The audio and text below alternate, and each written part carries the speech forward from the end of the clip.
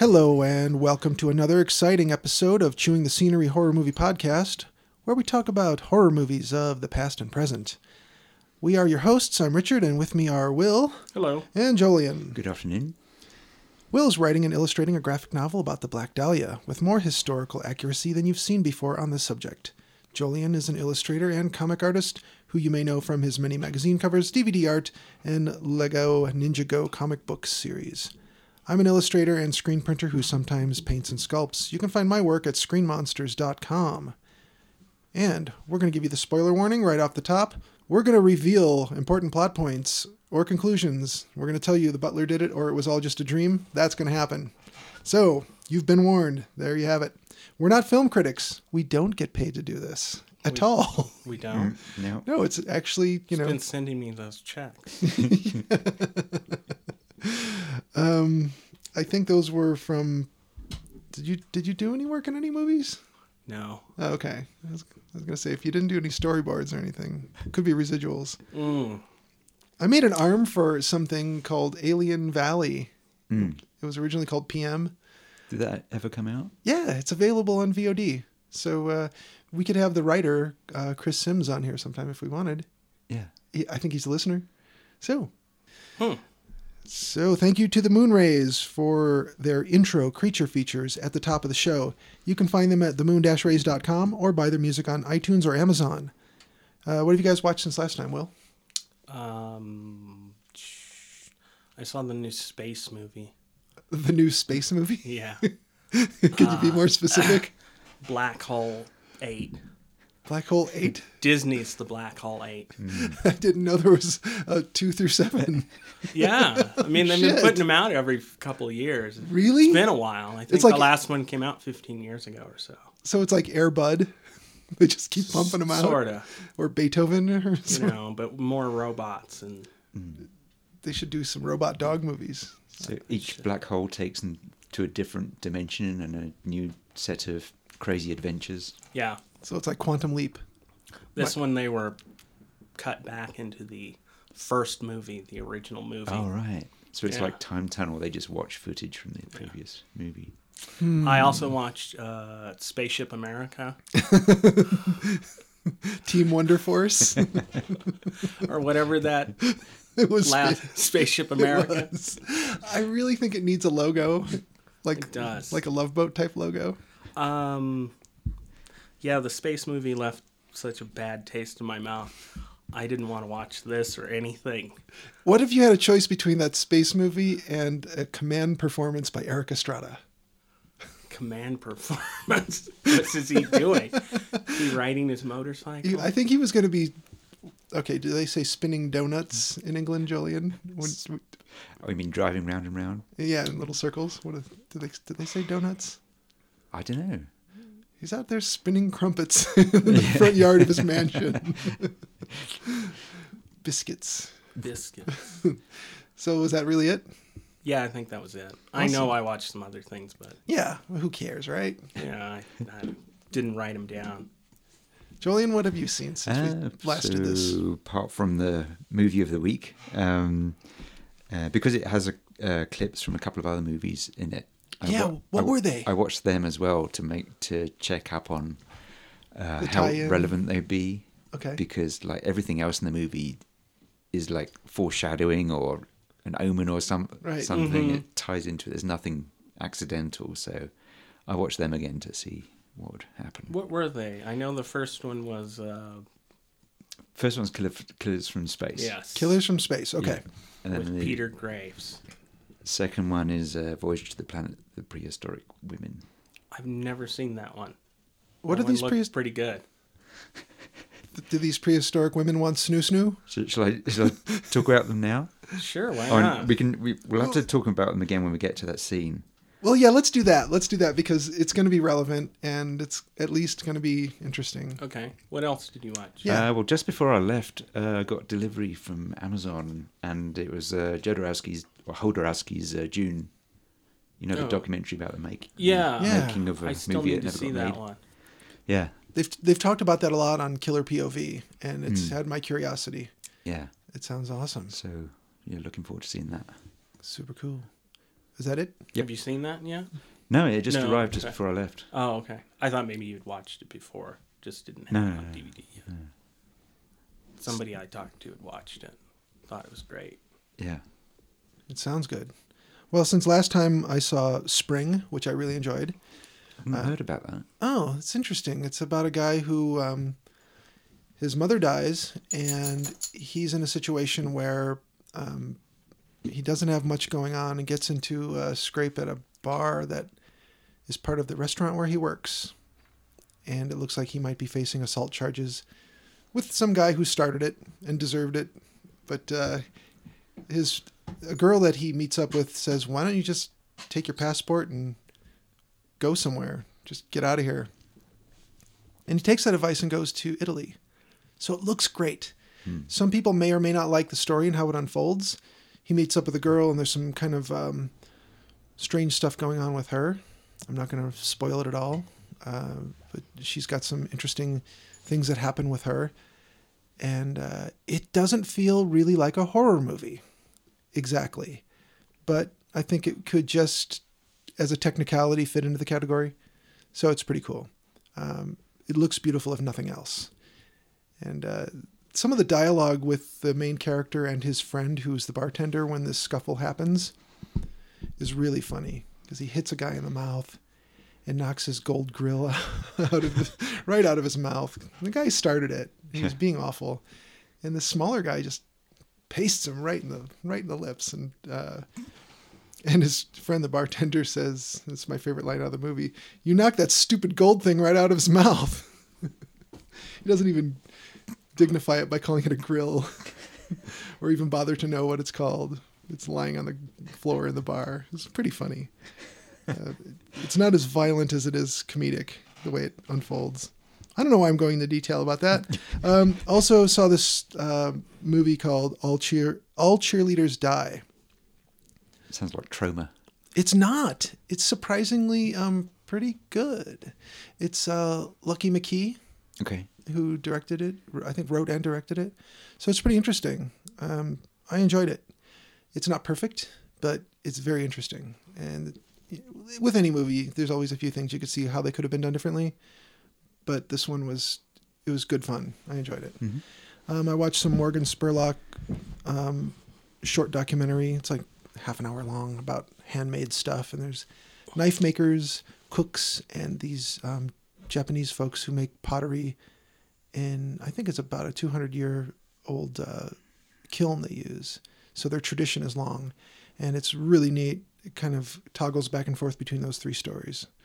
So that was pretty cool. So, that being said, a lot of stuff has happened with our dear celebrities since last time. Lemmy Kilmister was laid to rest. There was a memorial for him that streamed live from the Motorhead official YouTube channel. It was a very touching tribute to him. And local bars had parties as well. Yeah, you don't really know how many people like Motorhead and who admired Lemmy until he goes and unexpectedly dies. He's kind of like Keith Richards. You didn't think he was ever going to go. He's just too tough. But he did. And that was... Strangely, I think you mentioned him the day before he died. Yes. We just randomly he came up in conversation at your and birthday lunch. Yes, I posted about that because that was the 27th and he died on the 28th. Yeah. And how... And I don't think anybody had mentioned Motorhead or Lemmy in several years. In your presence. I remember. And you killed him. So I killed him. Way to go. So today you're going to replace everyone's names, no matter who they are, with Donald Trump. Yes, that's exactly right. We're going to invoke whatever the hell kills everything and everybody. by our talking about it. We also lost Angus Scrimm, who Just this weekend. yeah, and he died just yesterday, I believe. And I had mentioned him previously on the show in that my friend Dean had said, should I go for the Tracy Lords autograph or Angus Scrimm? And I told him, you're going to see her at more of these in the future than you're going to see him. And I didn't mean that in any bad way other than just by virtue of the fact that he was older. And so far as I know, all of Phantasm 5 Ravager is, all the photography was done on it. Yeah. And we will have one last Phantasm movie with the tall man. Yep, let's go. Yeah, let's do this. Do a Come on, trip. Coscarelli. Or, he's not directing this one, is he? He's not? I don't think he is. I thought he was. Oh, I could be No. wrong. Who Yeah. else can direct one of those? I don't know. We should look that up. That's nuts. Maybe I'm thinking It's of got to be him. Maybe I'm thinking of Bubba Nosferatu. Oh, yeah, because he just did the first one of that. Yeah, Bubba Hotep. Maybe he's not doing Bubba. Right. I don't know what the hell I'm talking about. Which is a good reason to transition into talking about this movie. Yes. It Follows. Which also shares a photographer with John Dies at the End. Oh, really? There's our Coscarelli tie-in. Mm-hmm. Amazing. I didn't know that at all. I didn't dig very deep into who worked on this. So that's good to know because it looks cool. This movie looks Yes. great. Great looking. Yeah. Did any of the suburban neighborhood stuff remind you guys of John Carpenter's Halloween? Oh, yeah. There's John Carpenter all over this. Do you think so? I kind of felt like it was too. Yeah. It's definitely. I mean, it's not one of those homage things, weren't the 80s great or whatever. Right. And but my movie isn't. It's it's a great movie that does its own thing, and you can tell he grew up on classic horror and Carpenter and everybody. It felt that way. Yeah. What did you think, Will? I like this movie a lot. Yeah, Yeah. I enjoyed it quite a bit. It was cool that they made the time, the setting of when this movie takes place sort of ambiguous.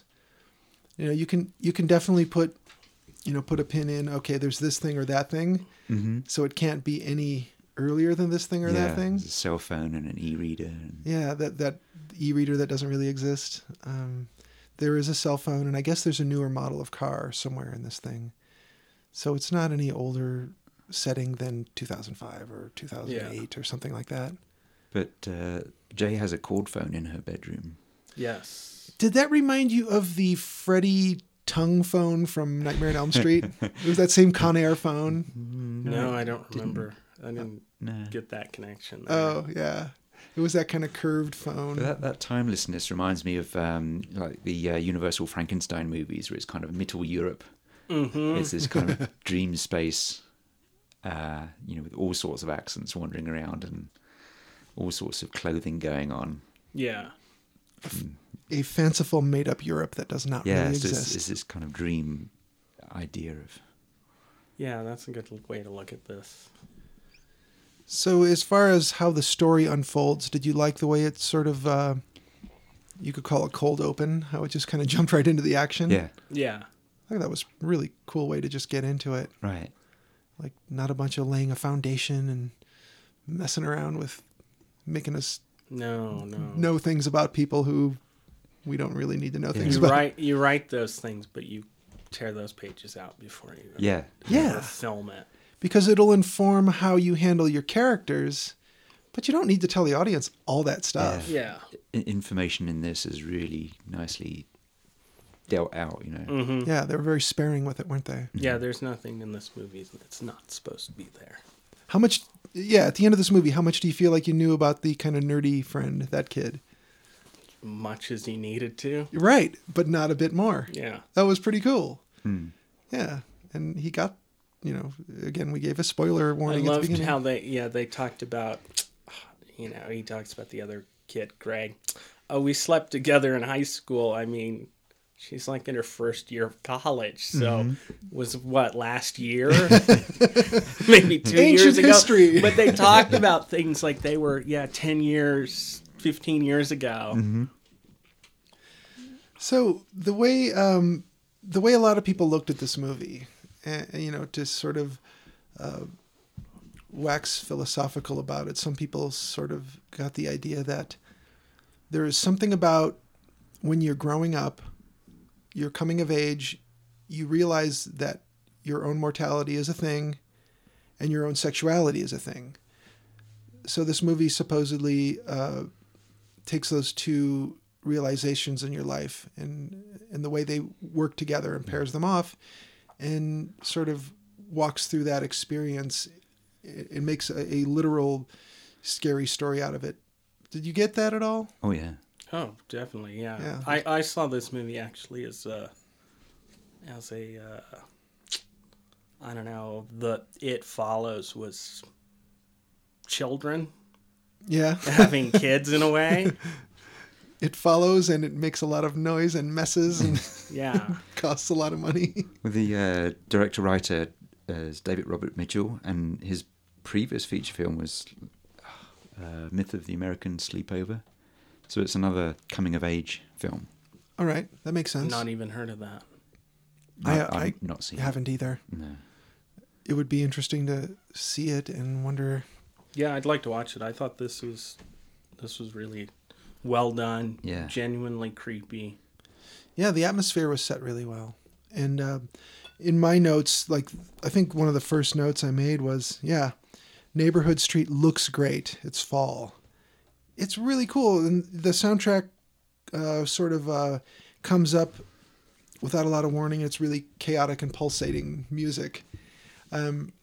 It did get a little overwhelming in places as far as the volume, but Jolien and I were talking about how, you know, if your television is expecting to output all of this surround sound and it's just putting it through fewer channels, it can kind of blast at you. Yeah. Like an air horn, a little more than intended by the whoever mixed it. So maybe that's not a fault of the people making the movie at all. No. You can get, like most newer players, you can select to have sound put through, condensed down so it goes through fewer channels. Yeah, I had no problem with the sound. Okay, good. It sounded fantastic. Yeah. I wish more movies had just that kind of ambiance sound Oh, yeah. instead of music or... This musician is Rich Vreeland. Rich Vreeland, AK Disaster Piece. Disaster piece. Yeah, I thought that was a cool name. You can see there's a short interview with him on the disc, and there's also an interview with him on there's a station called WFMU out of New Jersey, Mm-hmm. and they have this really good soundtrack program called Morricone Island. Oh, okay. And yeah, they interviewed him summer last year, I think. Yeah, but it's all archived. You can Fantastic. listen to it. Yeah, he's really cool. He did like video game soundtracks, and he did one for a game called Fez. Oh, I have And that game. And the director was playing it and really liked the soundtrack. That game's pretty good. Contacted him. Yeah. It reminded me a lot of David Lynch's Eraserhead with socks sizzling on the radiator for the entire movie in the background. It reminded me of the that they have that Music Concrete soundtrack for the original Texas Chainsaw, where it can be sound effects. You're not sure whether it's coming from what's going on in the movie or it's the soundtrack itself. Yeah. So, And sometimes it's pretty Carpenter-esque, and yeah. sometimes it's like Basil Polidorus or Oli Vangelis. And you did notice the conspicuous use of a ball. Yeah, but it wasn't like yet another version of the ghost ball from Mario Bava. It was, I made that note. I said, "Is this a Bava reference here or an homage?"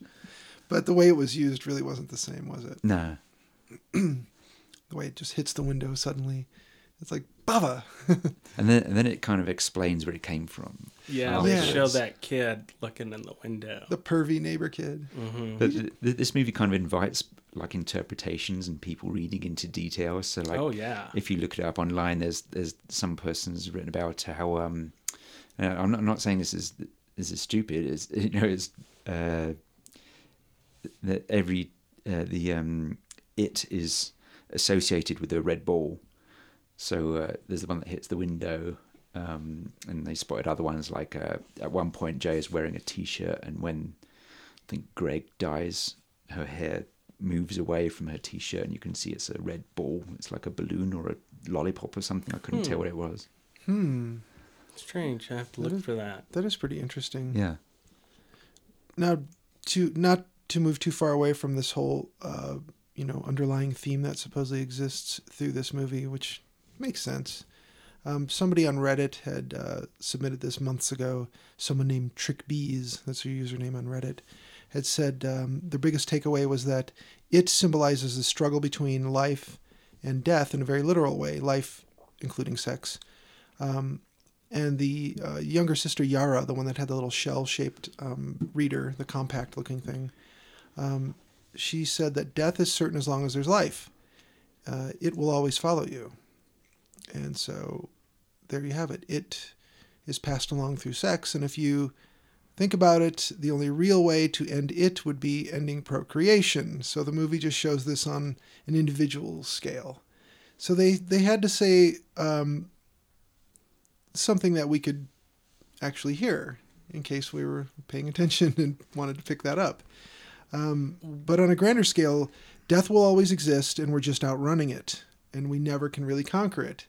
And we certainly can't conquer it by treating it like the Blob and luring it into an ice skating rink, or in this case, a swimming pool surrounded by lamps. I found a couple things interesting about the invisible entity thing. When they were at the pool, or earlier when they were at the lake, I kind of, because other people couldn't see it other than the person who was infected with the it, I didn't think they'd be able to see things like it pulling somebody's hair or moving a chair or anything like that. Do you think that was a good choice in storytelling? Or could it have been more effective without it? Or just as effective without it? Like throwing a sheet over it, shooting it. Dear listeners, that's Leela. I think it worked. It didn't take anything away from the story for you at all? No, not at all. Okay. I don't think so. I found it Why? a little. Did it? I found it a little bit distracting. I didn't find it detrimental to the story. Just a little distracting. I thought they could have done it without it, but it didn't bother me that they used it. Jolien, what do you think about that? I think it didn't bother me. This is why we should never review good movies. Because we're sitting here. I love this movie. This is probably the best thing I've watched in quite a while.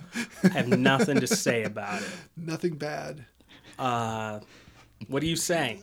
What I'm saying is there's nothing I disliked about this movie. And that was like, my point is that was the worst thing. That was the worst thing. Something that didn't even bother me was the worst thing about this movie. It's so nice to be able to say that for once. Yeah. There's nothing idiotic at all.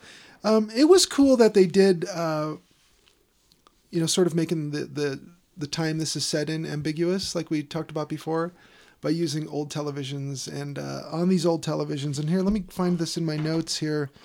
And it's so funny. Another place in my notes, I put a little star next to this. I miss the promise of these quiet neighborhoods. They almost only exist in imagination anymore. They're almost just not real. Well, a lot of those neighborhoods were quiet because there was no one living there.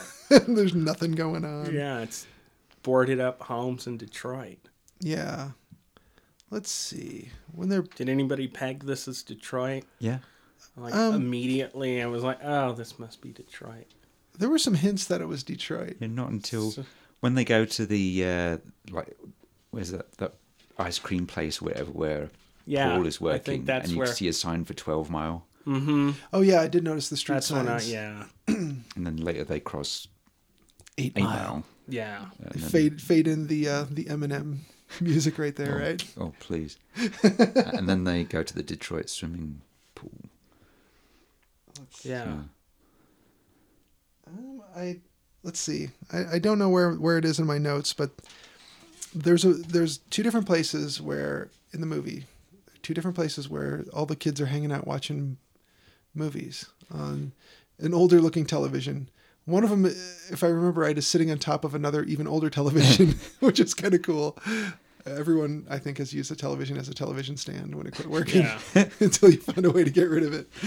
But what were the movies, Jolien? You Oh, and they also go to see movies at the Redford Theatre in Detroit. yeah. Which is now that has got horror movie history because it's where they had the premiere of Evil Dead, 1981. Oh, really? Yes. which is set in Tennessee, is it? They Yeah. go in the backwoods, but the students are from Michigan State. Oh, okay. But anyway, Bruce Campbell used to go and see films at this theatre, so that's where he wanted the premiere.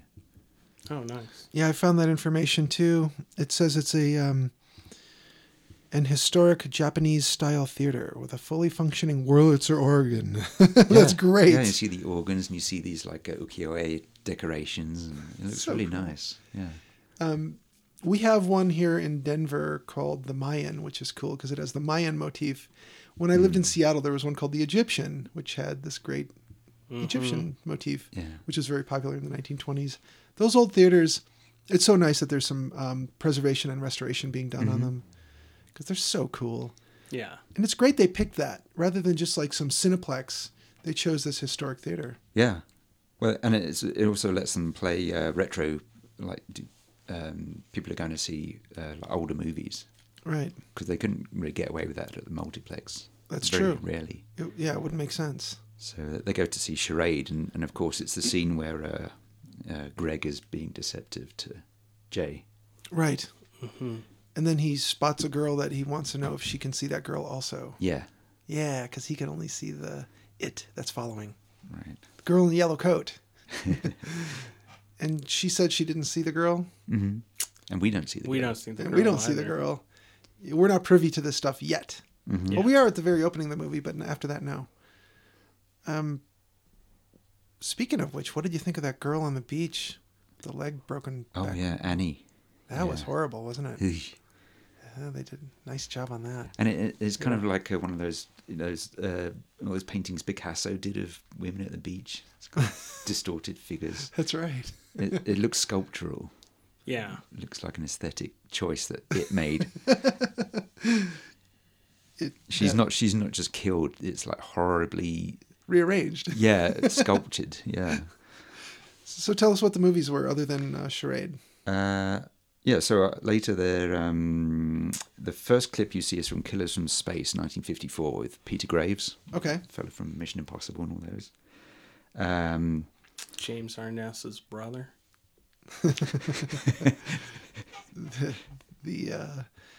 The thing that came from outer space. Yep.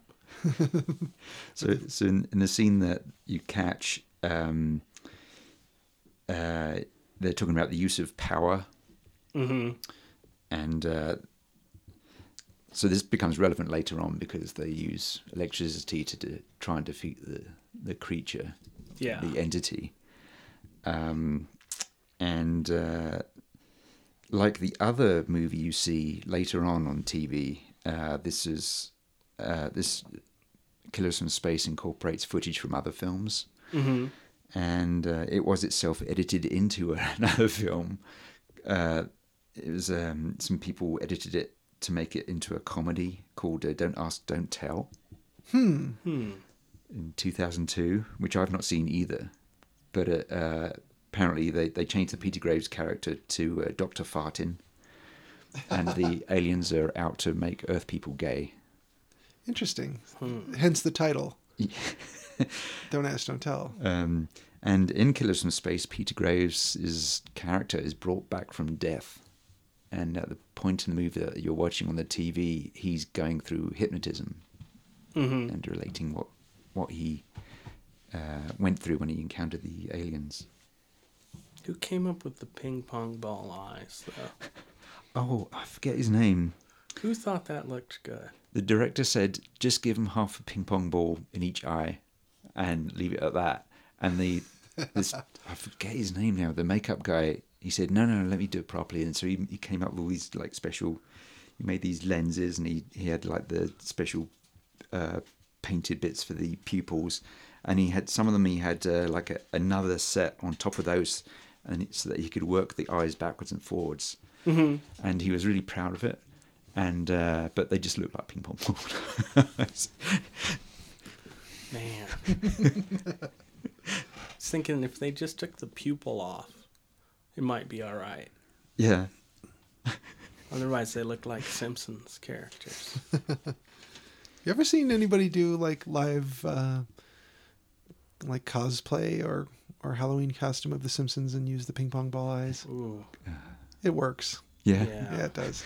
I saw a really unwholesome group of people dressed as the Simpsons at a Halloween party once, and I'll never ever be able to describe it, but it still haunts me a little. And they didn't talk, and I don't know, they had the real buggy eyes, and Were they all sitting on a couch? no, but thankfully, I don't know. No, they didn't have a couch. I think I have to let the dog out. Okay. Okay. Do you need to go outside? Is bored? I want to say they had like really rudimentary latex mask that they had made with buggy eyes and the overbite. So it looked like it was sculpted out of maybe yellow dishwashing gloves, Oh, that's awful. you know, and these bulgy eyes that weren't ping pongs. They were like kind of soft rubber, so they weren't bulbous enough. I don't know. The whole thing was really, scary. really frightening. And I can't watch The Simpsons anymore because of it. They've ruined it That for and you. they weren't funny anymore, but So what was the other black and white movie that was showing? Oh, well, later on, they show Voyage to the Planet of Prehistoric Women, which is from 1968. Now, did that have the flying creature in it? Yeah. I looked at it and went, is that Rodan? Nope, not Rodan. So this was an edit as well because Roger Corman got hold of like 3 different Russian science fiction movies, and then edited them with American. In some cases, he put in American actors in certain points, and then worked around them. And one of these Russian movies was Planeta Burr, which is Planet of Storms from 1962. And so he made this into 2 other movies. The first was Voyage to the Prehistoric Planet in 1965, which was, and he handed the American directing duties to Curtis Harrington, who did some really excellent films, Night Tide, and he did some good TV movies. You ought to look him up, Curtis Harrington. He's good. Okay. And then he also used the footage from Planeta Burr for Voyage to the Planet of Prehistoric Women, and in this case, the guy in charge of directing, although he's working under a pseudonym, is Peter Bogdanovich. oh really? No kidding. Yeah, well, you know, the Roger Corman school of directors. Yeah. So he actually directed about 10 minutes of new footage where they went off to the coast at Leo Carrillo Beach, and they had Mamie Van Doren as the head of this bunch of kind of mermaid Venusian women, Nice. and edited that into the Russian movie. So you've got, for one thing, you've got the it takes place beside an ocean. Water, plays a part in the story. So Right. Just like in It Follows, we've got the recurring. The lake. Yeah, you've got her swimming pool as her retreat to innocence, and you've got they go out to the lake shore and. And then finally the indoor pool to attempt the electrocution. Right. A la the Blob. And so in the prehistoric women film, they explicitly talk about water in the ocean as being for funerals, and it's also the origin of life. Good point. And it's also cleverly cut. I noticed when I saw it again that there's a couple of, like, at least one of the scenes is out of order from what you catch in It Follows. Okay. Shall I go into this? Yeah, go ahead. I think this is good. This is like Dark Side of the Moon, Wizard of Oz stuff. Yes. But anyway, it works. I think it's deliberate. Because so much else is deliberate, in this film. Nothing does feel thrown together in this. So Paul has gone over to their house to be he sees himself as, he wants to be this like good guy. And he also wants to get in the pants of Jay. Yeah. He's a teenage boy. That says it all. Yeah. So he's on the couch, and Jay comes downstairs. When he's on the couch, the scene is showing the lead astronaut being beguiled by the mysterious song of the Venusian women. Okay. There's this kind of okay. siren, The siren song, yes. eerie kind of Star Trek sort of song going throughout the movie. She comes into the room just as you see the bird creature. It's like a pterodactyl or something, Right. which the Venusian women refer to as Terra. Which translates to not Rodan. Yeah, so which could be a homonym for terror, Okay. as in fear. But Terra is the god guardian of the Venusian women. Okay. So she comes in the room at that point. Then the next bit you see is when the astronauts are shooting at the Dino Men, just as Paul and Jay are discussing their first kiss and porno mags and sex ed. Okay. That doesn't really seem to match up. It must be a way, but I can't think of. But anyway, that's from an earlier point in the movie, I think. And then the next bit you see is when the kitchen window breaks and it follows. Right. Paul gets up and leaves Jay alone, and he goes upstairs as the astronauts in the film are taking off from Venus and leaving the women behind. Oh. Listeners, this is why you listen to this podcast. The last 5 minutes are exactly why you're listening to this. Yeah. Because I got none of that, and I bet you didn't either, if you're listening to this. They've tuned out. No. They've skipped ahead to next week. They're riveted. No, I think that's great because I see that stuff and I just know that the people making this movie, for it to be a good movie, they must be bigger movie nerds than any of us. Well, maybe not bigger than Jolien, but... All right, and how about this? Jay might be Jay as in Jamie Lee Curtis. That is a reference. And the first woman killed is Annie.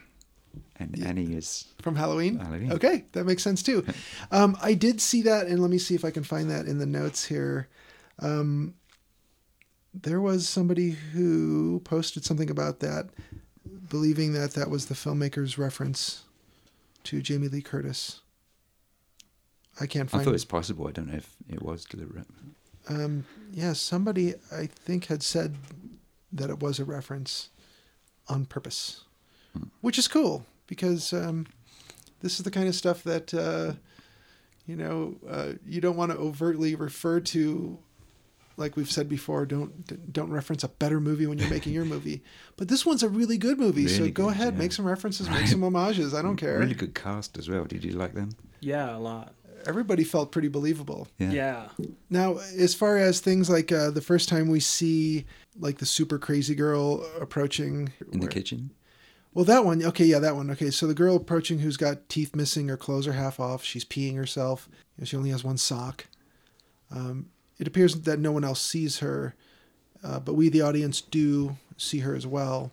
Did you like that approach? Like that kind of the crazy stalking? It was, it reminded me of Invasion of the Body Snatchers or half a dozen zombie movies you can name. Mm-hmm. Mm-hmm. Where it's somebody who you recognize or who looks like a normal person, but they're stalking on you and there's something wrong with them. Mm-hmm. It kind of felt like that. That was very effective in my opinion. I also felt it manifested as kind of pathetic characters. Okay. It wasn't like some guy built like Jason Voorhees Right. stalking them. It was like thin people or The old lady in the hospital naked gown. people or Yeah. elderly people. Yeah. Yeah. That really tall guy. Yeah, I remember that, like the Star Trek pilot. You got those creatures with the huge heads, and they keep them in the cage. Yeah. Yeah. There was something about their vulnerability that really kind of freaked me. Oh, okay, yeah. Yeah, they were like super powerful, but at the same time they were physically really vulnerable looking. There's something eerie about it. Yeah. Did you enjoy the target practice at the lake house? What'd they stuff in that cereal box so it didn't I don't know. move? Yeah. She shot it and it didn't move at all. I was disappointed the first time I shot a small caliber gun at some aluminum cans. I was disappointed how the bullet passed right through the can and didn't knock it over. Really? Yeah, that can happen depending on your range.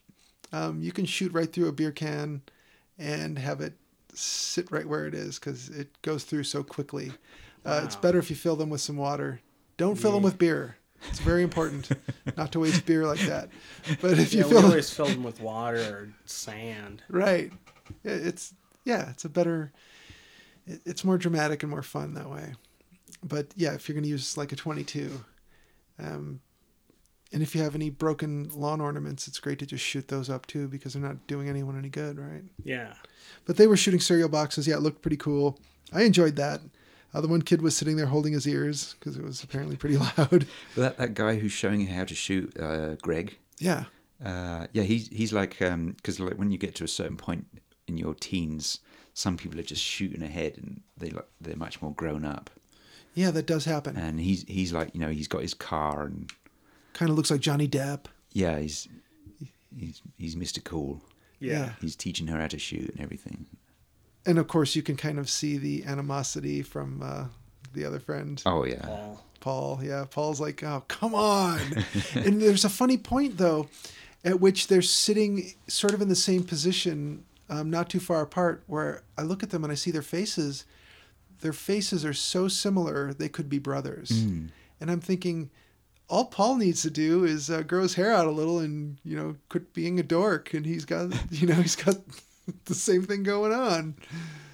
Of course, quit being a dork is kind of a tall order for some people, but he could just, take some cool lessons from his friend. And Some cool lessons. Yeah. Yes. So the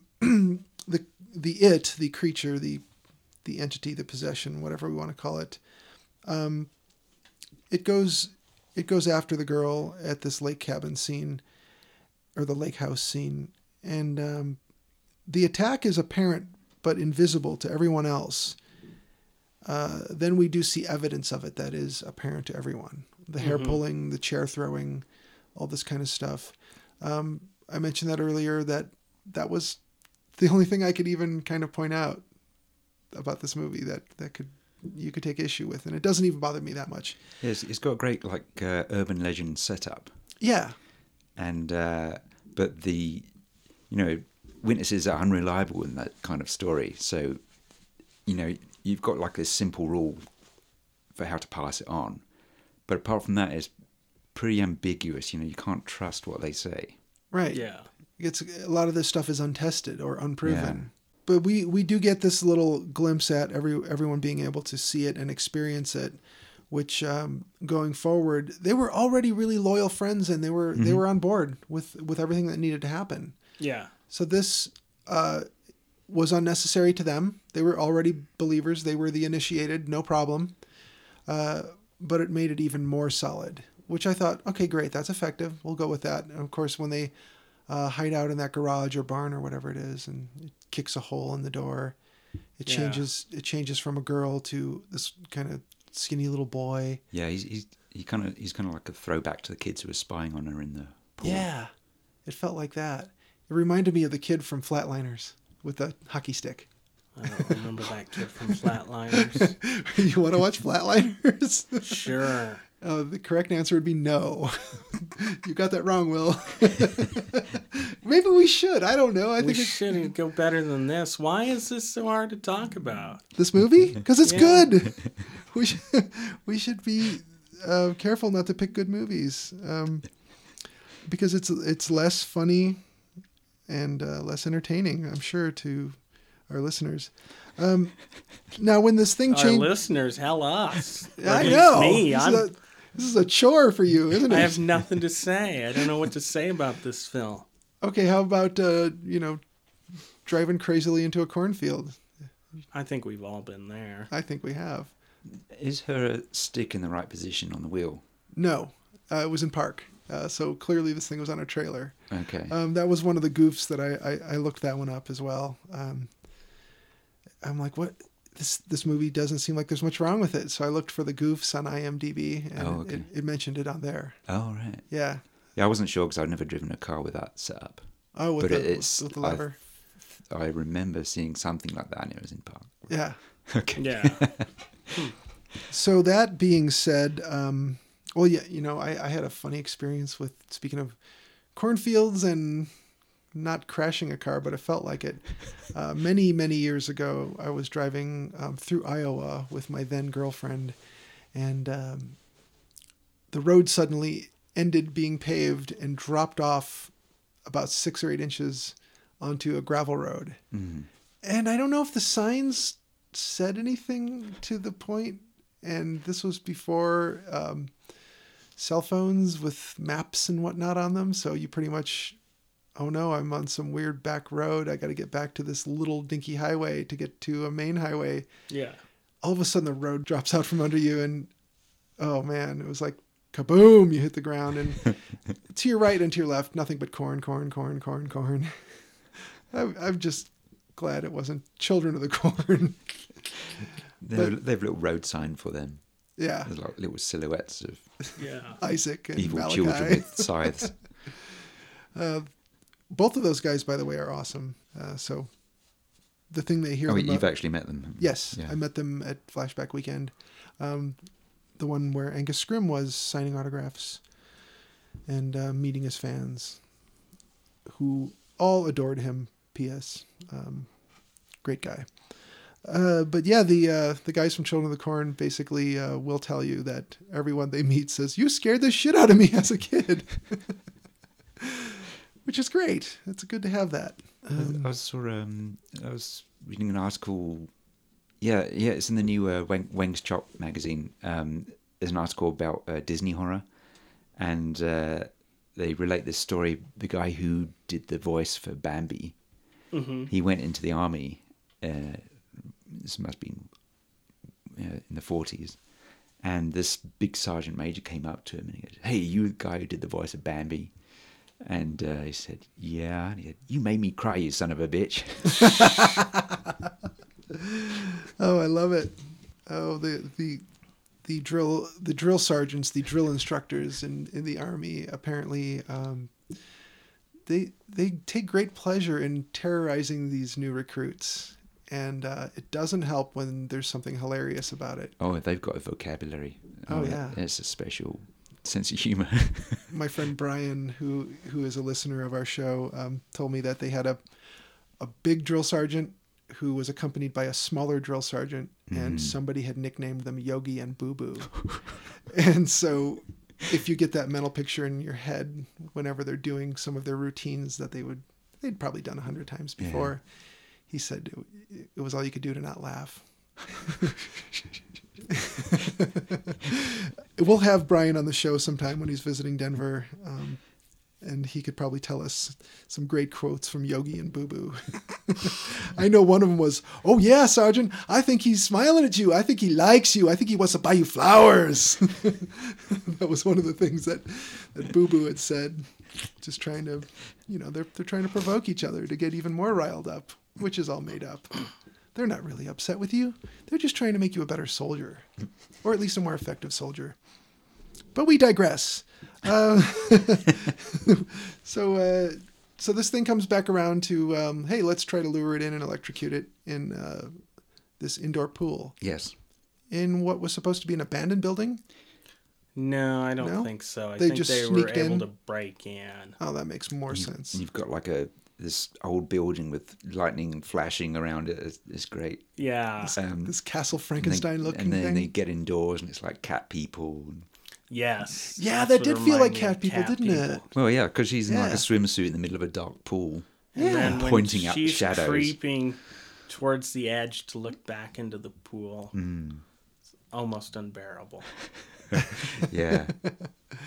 I kept expecting something to be under the water with her when they were showing the underwater scenes. And it also reminded me, on the commentary, they point out, it's like a Scooby-Doo idea they have No kidding. for electrocuting this Yeah. creature by lining up various household items around the edge and then throwing them in. Did you catch that was her dad?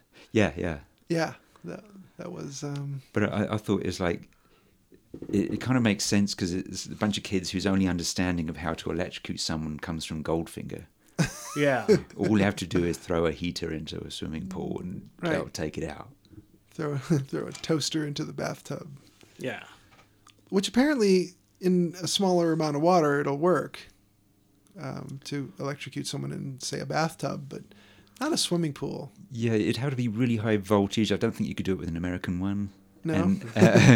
And it would have to not short out on contact. That's the thing. You throw the toaster in the bathtub, it blows your fuses. So, Yeah. Pretty much immediately. I mean, you're going to get a bad shock, I suppose, if you're in the tub. Yeah. It'll wake you up. Yeah. You know, could it's kill better you. than a cup of coffee. There's something that a person who knows more about electronics and electricity than I do, they'll tell you that, oh, it's not the volts that'll kill you, it's the amps. It's like saying, well, it's a dry heat. Like the oven.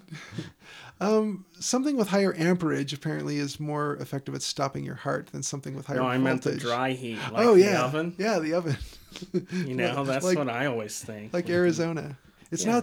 not the heat, it's the stupidity. Yeah. No, that it the is the saying? heat in No. Arizona. Yeah, it's the heat. Yes, it's the heat. There's no humidity at all.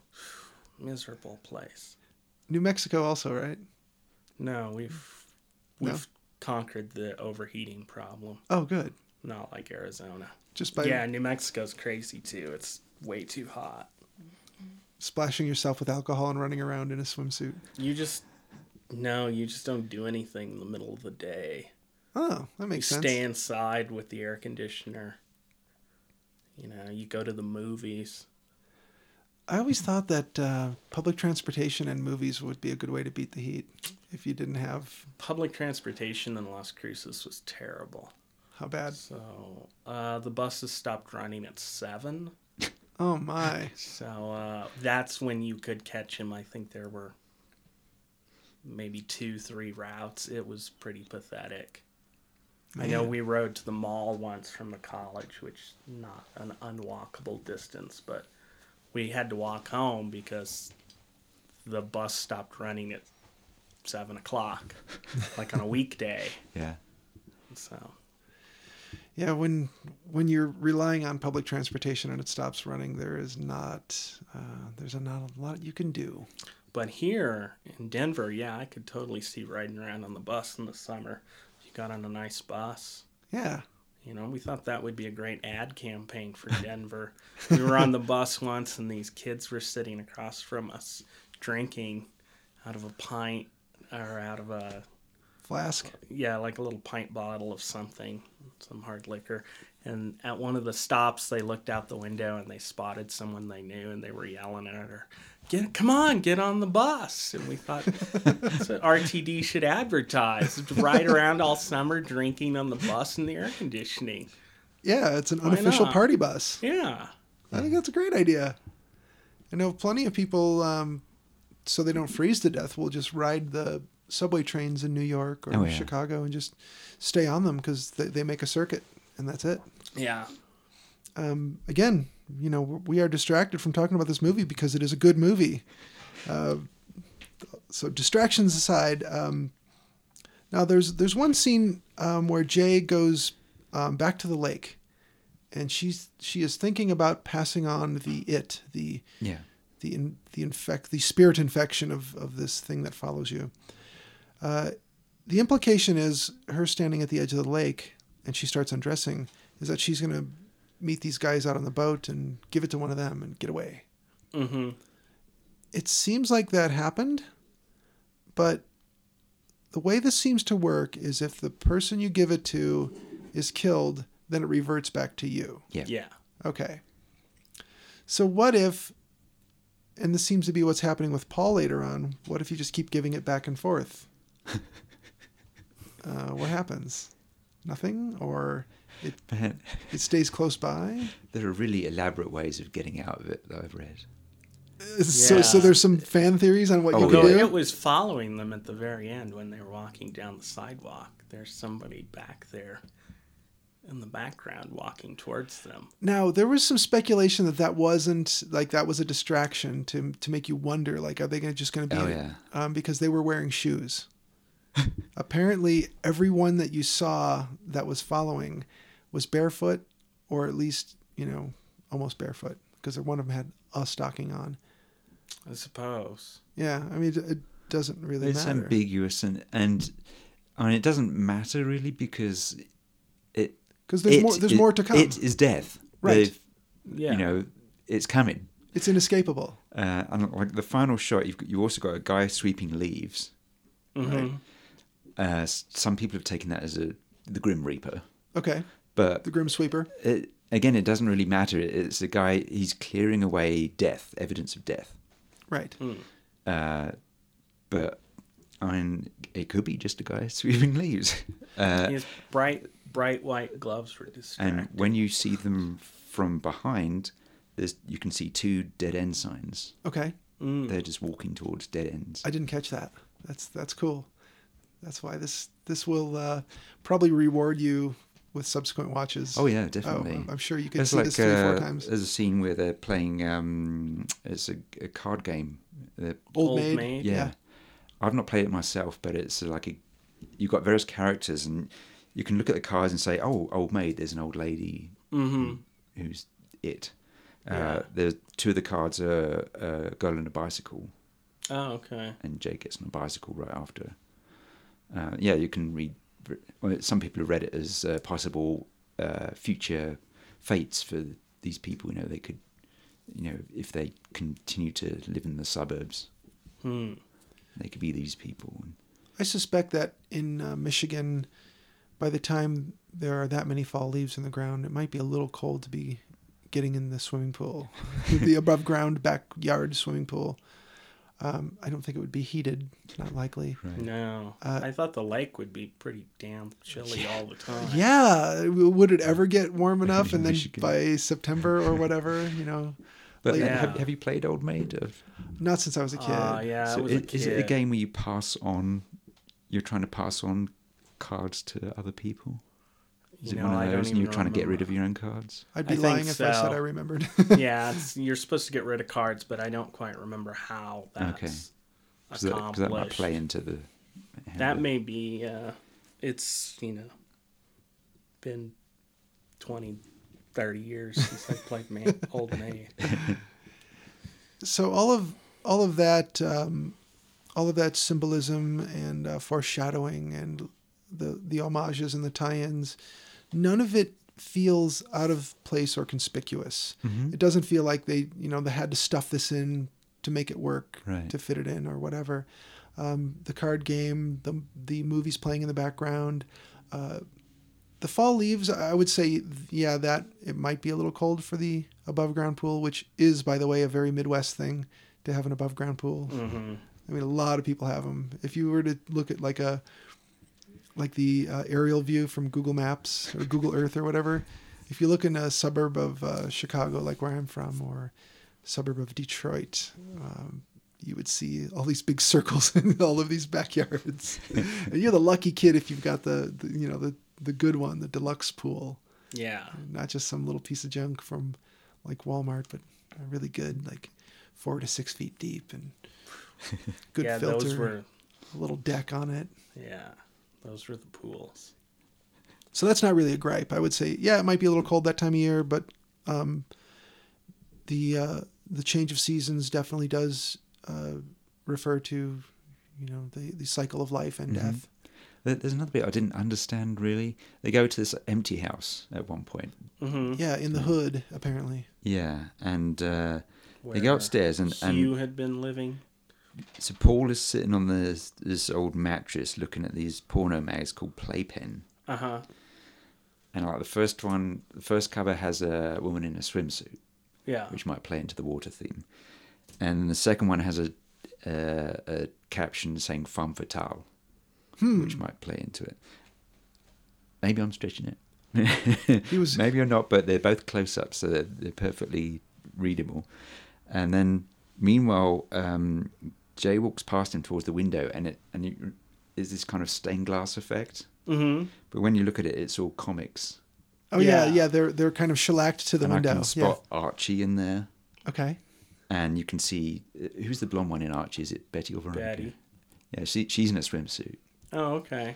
But one of the weird things is someone's cut down the center vertically down the pages and then got a double of the page and fit them both back together down the middle.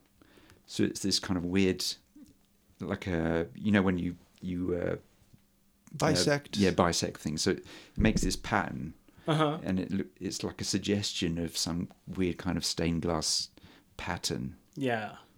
I don't know why, but it makes it kind of feel like this bizarre, perverse church. Yeah. That's cool. Kind of shrine they're in. Do you suppose since he was reading Playpen magazine, he should have been smoking a Morley cigarette? I wish more things had fake brands. I know. I believe in Germany they have a whole section of the film industry, we'll say, that is devoted to making fake products for films because they don't want product placement. No. Oh, okay. So I believe they get fined if they have products. Really? Yeah, or they have to pay a fine, I suppose is how it works. It's not like they're watching the movie, the checklist. Oh, I saw a Coke can. You owe us. Right. I think in the U.S. Filmmaking industry, as long as you have obliterated or obscured at least one letter of the name of something, then you're able to show it without fear of being sued or having to pay royalties or being accused of getting paid to do it.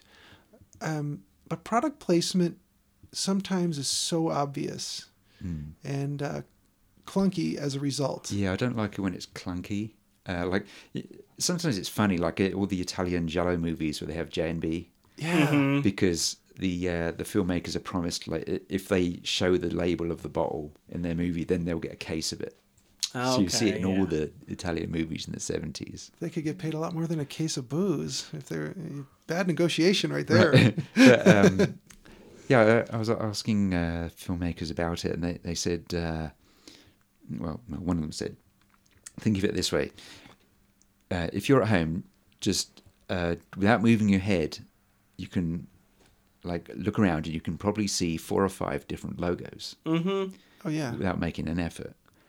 And so in any realistic movie, you're going to see logos, products all over the place. Yeah. So, why not make money off that? Why not use it to your advantage? I mean, if it's crass, people are the movie stops and someone swigs out of a bottle and then shows the label to the camera. It would be I don't know horrible. if you remember the movie The Shadow with Alec Baldwin from 1993 or 1994. Yeah, The top shelf Baldwin. Yeah. At some point, they set down a glass or a bottle of Pepsi, and it has the Pepsi logo, and it's in the foreground. And that is the first time I realized, product placement can be really clunky. Yeah. Because I think that they kind of fade out of focus even, sort of. Well, you're just focused on this 20-foot tall Pepsi bottle on the big screen.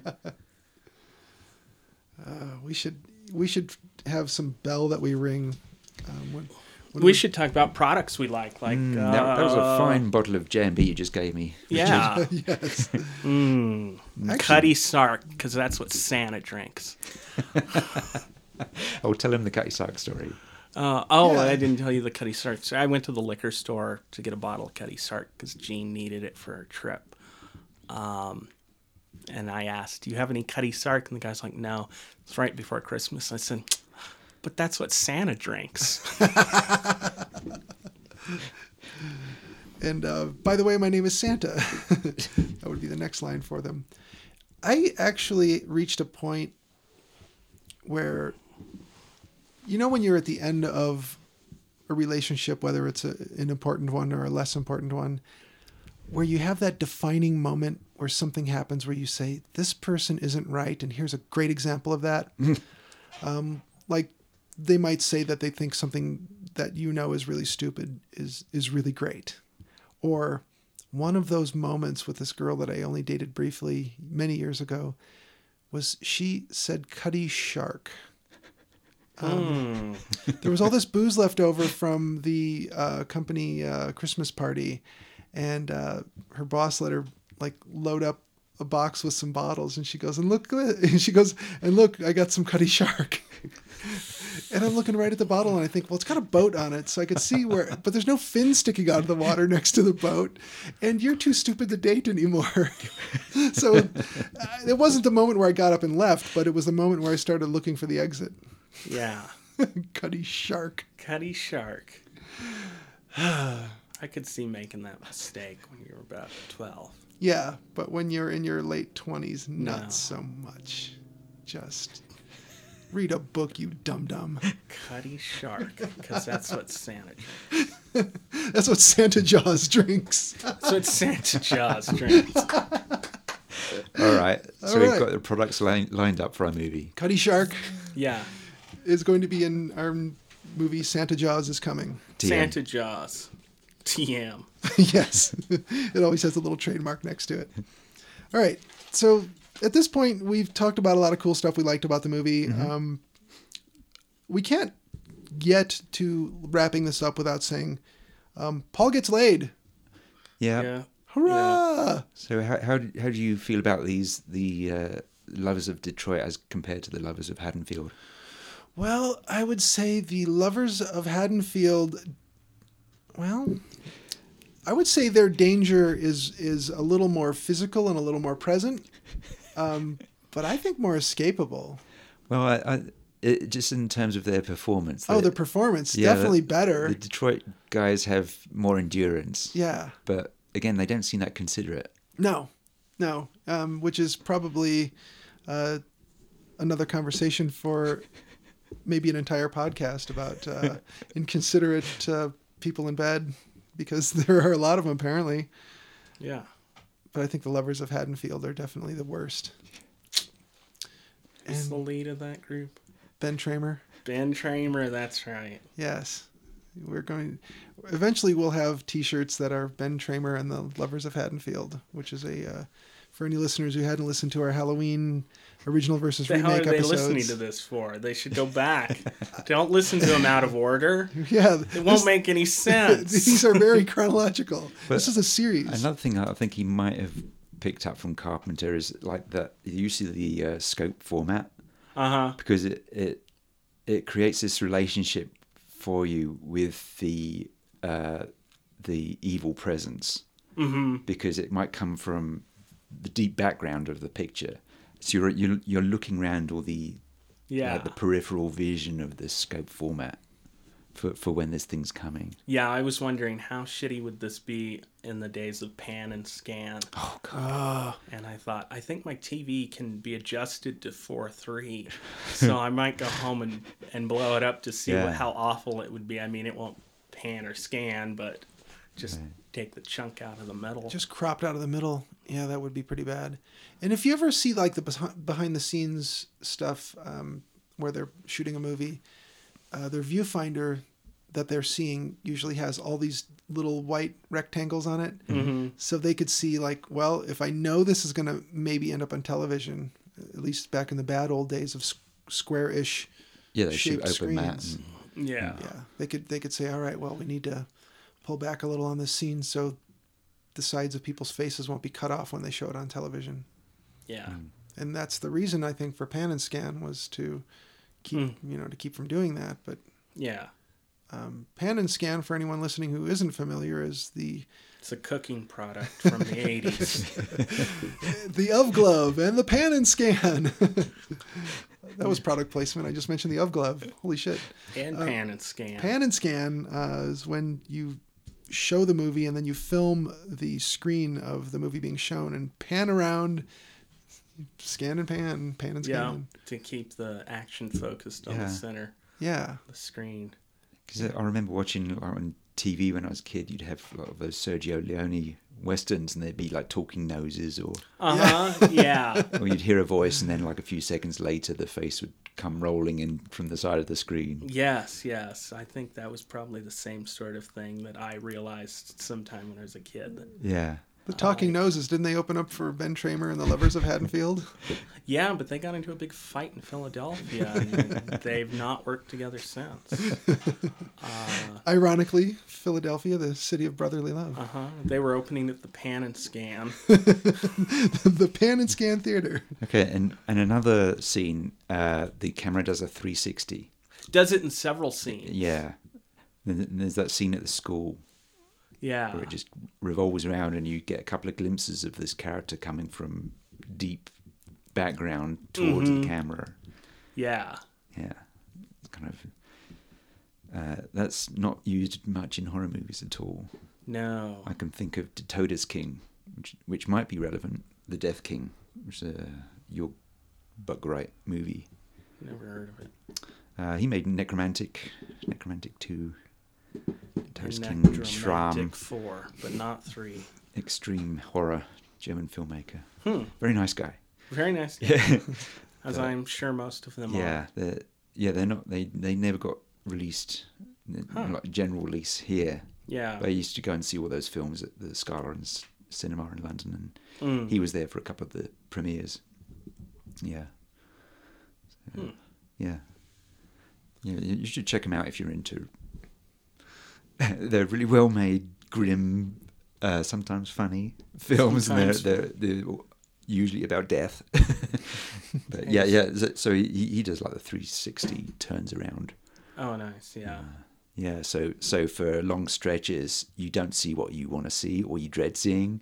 And then the camera Yes. comes back around and you're kind of, oh, what's going to happen? Yes. Yeah. It just got a little closer. Yeah. I just glanced over at my notes, and do you remember the part in the pool where the friend gets shot in the leg? In my notes, I said the Velma friend gets shot in the leg. Now they did say in the commentary that there was a Scooby Doo thing, or was Yeah. that a viewer observation? Yeah, the commentary on the disc is by, I should just look at the back of the disc here, Scott Weinberg. He's like the host of it, but he calls in various other friends who write about horror for blogs and things. Oh, cool. So I forget their names, but the woman who's talking about that swimming pool scene says this is kind of a Scooby-Doo kid's idea of how to catch a monster. That's Yeah. interesting because I did refer to her as the Velma friend because I couldn't remember the character's name. Yeah, she's Yara. Yeah. Yeah, she's the one who reads Dostoevsky on her On her Under e-reader. clamshell. clamshell which makeup case. looked like a birth control compact. Which is an Oh, I can interesting. see that. That's an interesting thing that could not have just been accidental. That had to have been intentional. Yeah, it's also a shell shape, so it might relate back to the mermaids in Voyage to the Planet of Prehistoric Women. It also might relate back to The Birth of Venus by Botticelli. That's what I thought. Oh, that's funny. So, Yeah, that's what I thought was the Botticelli. water motif again. This material is much more rich and dense than people might think upon first viewing. Mm-hmm. And I'm going through it going, I know I'm missing something. I see something that could be something and I don't know what it is. And that's not frustrating. That's actually Oh, yeah. exciting. And I love to see that. Yeah, how many recent horror films have you wanted to see more than once? Right. Not a lot. Yeah. Because so many of them, like the found footage ones, I can see once and they can be effective, but they're ugly looking films. They deliberately they strip away production design. Yeah. It's like when you were talking to Joe Bob Briggs. Yes. He was saying art direct. It doesn't cost anything for you to do it yourself. Yeah. Mm-hmm. You know, why are those? I think he says something like, "Why are those dirty socks in the shot? Right. Yeah. What relevancy do they have to the plot? If they don't have a relevancy, get rid of them. It's distracting. It's bad art direction." Yeah. Exactly. Yeah, he was saying that if you're going to be doing all this stuff yourself, this basically the stuff that doesn't cost anything, the things you can do. And one of them he mentions is, other than art direction, is writing. Mm-hmm. He says, that doesn't cost you anything. You know, you sit with your pen and your paper, or even less cost than that, sit at your keyboard. Mm-hmm. And if your writing isn't good enough, then rewrite it until it is good enough. Yeah. And if you don't recognize good writing yourself, then people will eventually tell you. Yeah.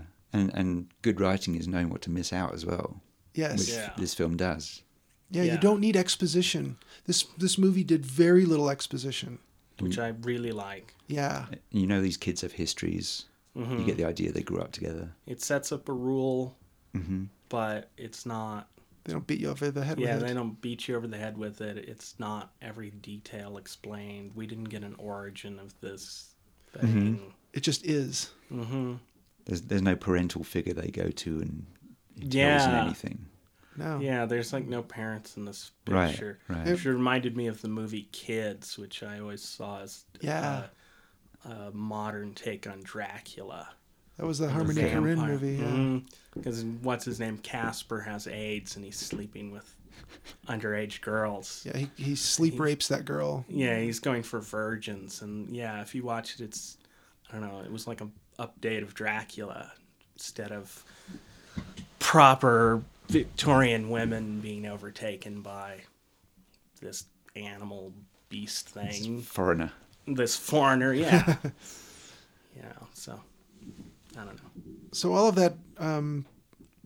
that stuff we've said about this movie that we liked, and a lot of the stuff we've said that was hiding in there, is enough to encourage our listeners to go back and watch it again. If you haven't watched it, I don't know why you're listening to this, but watch it and watch it again. I do plan to give it repeated viewings to hopefully notice a few more things.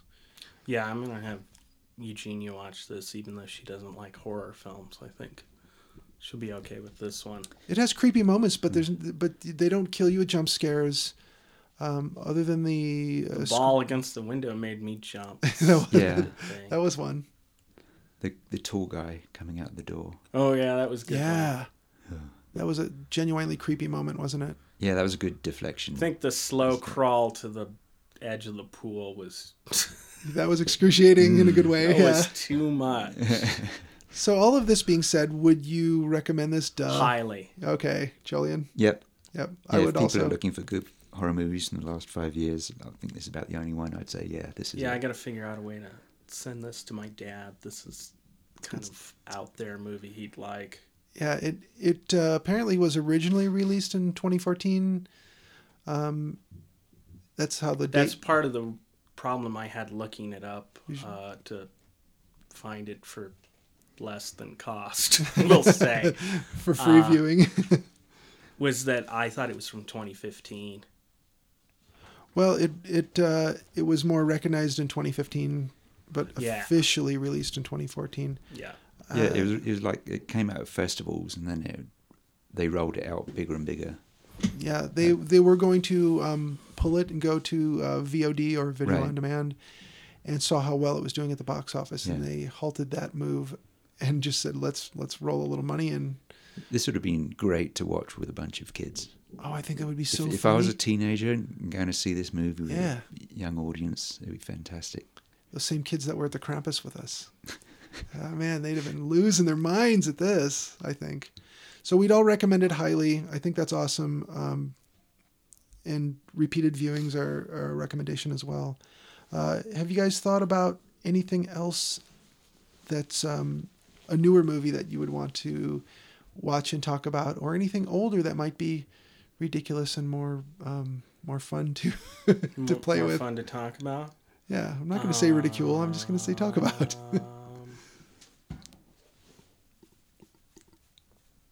This pause can be as long as we want, because Yeah. those are the easiest ones to edit. I don't know. We could try to think of a theme. A theme. Like, And then have I want to three see Bone movies. Tomahawk. Okay, you want to watch I've that not one? seen that. And what was the other movie you mentioned? The one I mentioned last time, that Taking of Angela Lansbury or something. I don't know. we get Bone Tomahawk, Green Inferno, Deathgasm. Those were all released recently on DVD and VOD. Green Inferno I've not seen yet. I've not either. So there are some new ones we could talk about. Apparently, Deathgasm is funny. Yeah, it's about a rock and roll band, isn't it? Called Deathgasm. Yeah, it's a New Zealand film. You've both seen What We Do in the Shadows, haven't you? No. Nope. Isn't that the New Zealand vampire comedy? It's got Jermaine Clement from Flight of the Just the Conchords. idea of vampire comedy just puts me off. But if it's good, I'll check it out. Yeah, Now, if you just if you the think thought it's of worth comedy watching. puts me right off. Well, it's good in the way it's good in the way Comedy's that not Shaun of the funny. Dead is a comedy about zombies. It's good in that same way. It's as good as that. Yeah. I wouldn't say it's as good as that, but it's in that it's in similar circles as far as like level of quality, level of dedication. Apparently, they wrote 10 times more jokes than they used, so the stuff they did use was pretty funny. Or the stuff they cut out was really unfunny. Well, that's another way to say it. We could talk about What We Do in the Shadows. We could talk about Deathgasm, which I have not watched yet. Bone Tomahawk is good. It's a bit of a long haul. It's like 2.5 hours, but it's good. I like it a lot. So we'll pick one of those, huh? Yeah, sure, why not? And then in the meantime, we should all think about something older that we could watch that maybe doesn't hold up. That maybe would be funny as a result. Maybe doesn't hold up. Okay. What decades have we skipped? We've done 30s. We've done 60s, 30s, 60s, 70s. 80s. We could pick the 40s and the 50s. 40s and 50s would be good. Yeah, we did Plan 9. Yeah, that's that was from the 50s. 50s. So we haven't done much from the 40s. Yeah. And I've got the Universal Studios Legacy collection of the Wolfman coming. Oh yeah, I've got the Wolfman movies and all the Val Lewton movies. Yeah. And we'll be doing I Walk with a Zombie for the Voodoo episode. Whenever Jean gets back, I guess. I think that'll be cool. She gets back on the 20th or something. Yeah, I think we slated that for release on whatever was near Fat Tuesday. So we could do that. But let's see. Yeah, something from the 40s would be good. Or 3 of them from the 40s. Yeah, Fat Tuesday falls on the 9th. And we haven't done foreign films. I have been thinking of foreign films too. We could pick, all South American horror movies if we could find any. I'm sure Coffin Joe. I was just going to say there's no problem there. And our Brazilian listenership is already I can't think of many countries I don't have covered. No? Iceland? Got anything from Iceland? Iceland. I've got some Finnish and I've definitely got Scandinavian horror movies. I've not watched that White Reindeer yet. Scandinavia, you've got like Let the Right One In and the Cold Prey. And we did talk about Dead Snow already. Dead Snow. We're going to have to talk about Dawn of the Dead sometime, since that is your favorite. That's my very favorite. And what you guys, do you have particular... That's clearly my favorite. It was so personal to me. But is there one that you...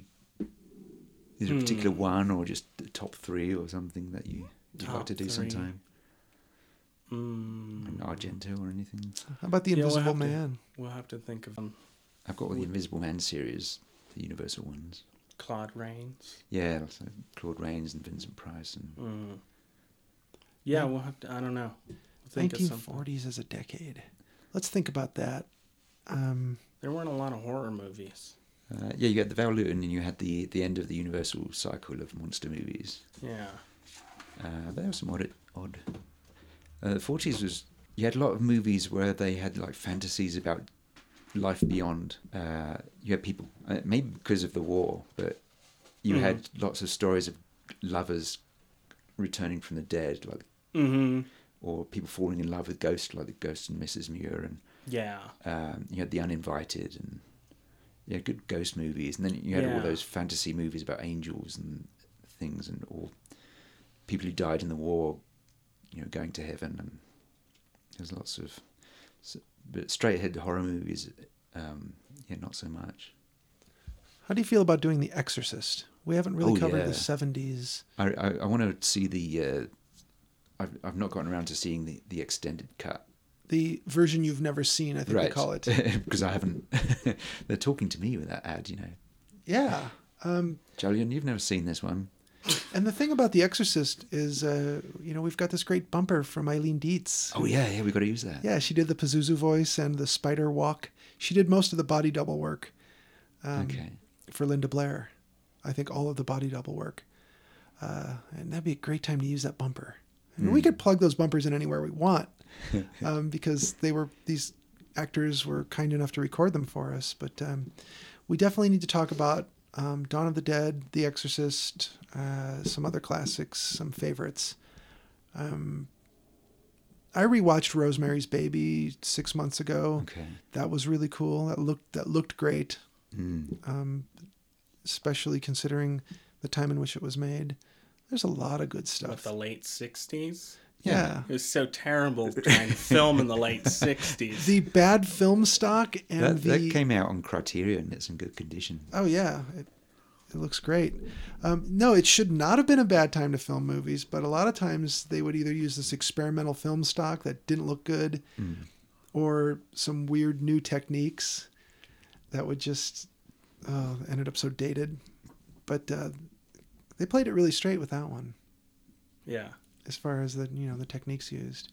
Yeah, because the late 60s and early 70s, there's a lot of stuff where they just went, oh, let's throw in some slow-mo, or backlight this with some weird, sun flaring, and there was some stuff that just got overdone. If it's a movie like that gets revived and played over and over, then you get lots of prints struck. Right. Yeah. So it's going to survive pretty well. Yeah. But movies that are just, they're just going to hit the drive-in and then disappear. Yeah, that's when you're stuck with like a third generation print of a print. It's going to look bad. Cigarette burns and bad edits, missing reels. Colour's gone. Yeah, saturation's terrible. Okay, so all of that, I think we're unclear on what we're going to do next, so we will just post about it on the Facebook like I'm about to do about It Follows. So give people a couple of days to watch it and be ready. I mean, how long does it take you to watch a movie? 90 minutes? However long it is. Yeah, An exactly. hour and 40 minutes for It Follows. Yeah, this one was 100 minutes, yeah. Yeah. So See, it's not that bad. And I had no trouble finding it to rent. And and Will had a little bit of trouble finding it to not rent. Yeah. yeah, they got loads of copies at the library. Yeah. So go to the library, people. All right. So until next time, we're going to again thank the Moonrays for their intro creature feature at the top of the show. You can find their music at themoon-rays.com or on iTunes or Amazon. What's the other thing I always like to say? Thank you for listening. Oh, yeah. Thank you for listening. Thank you for listening, and stay off the moors. Yes.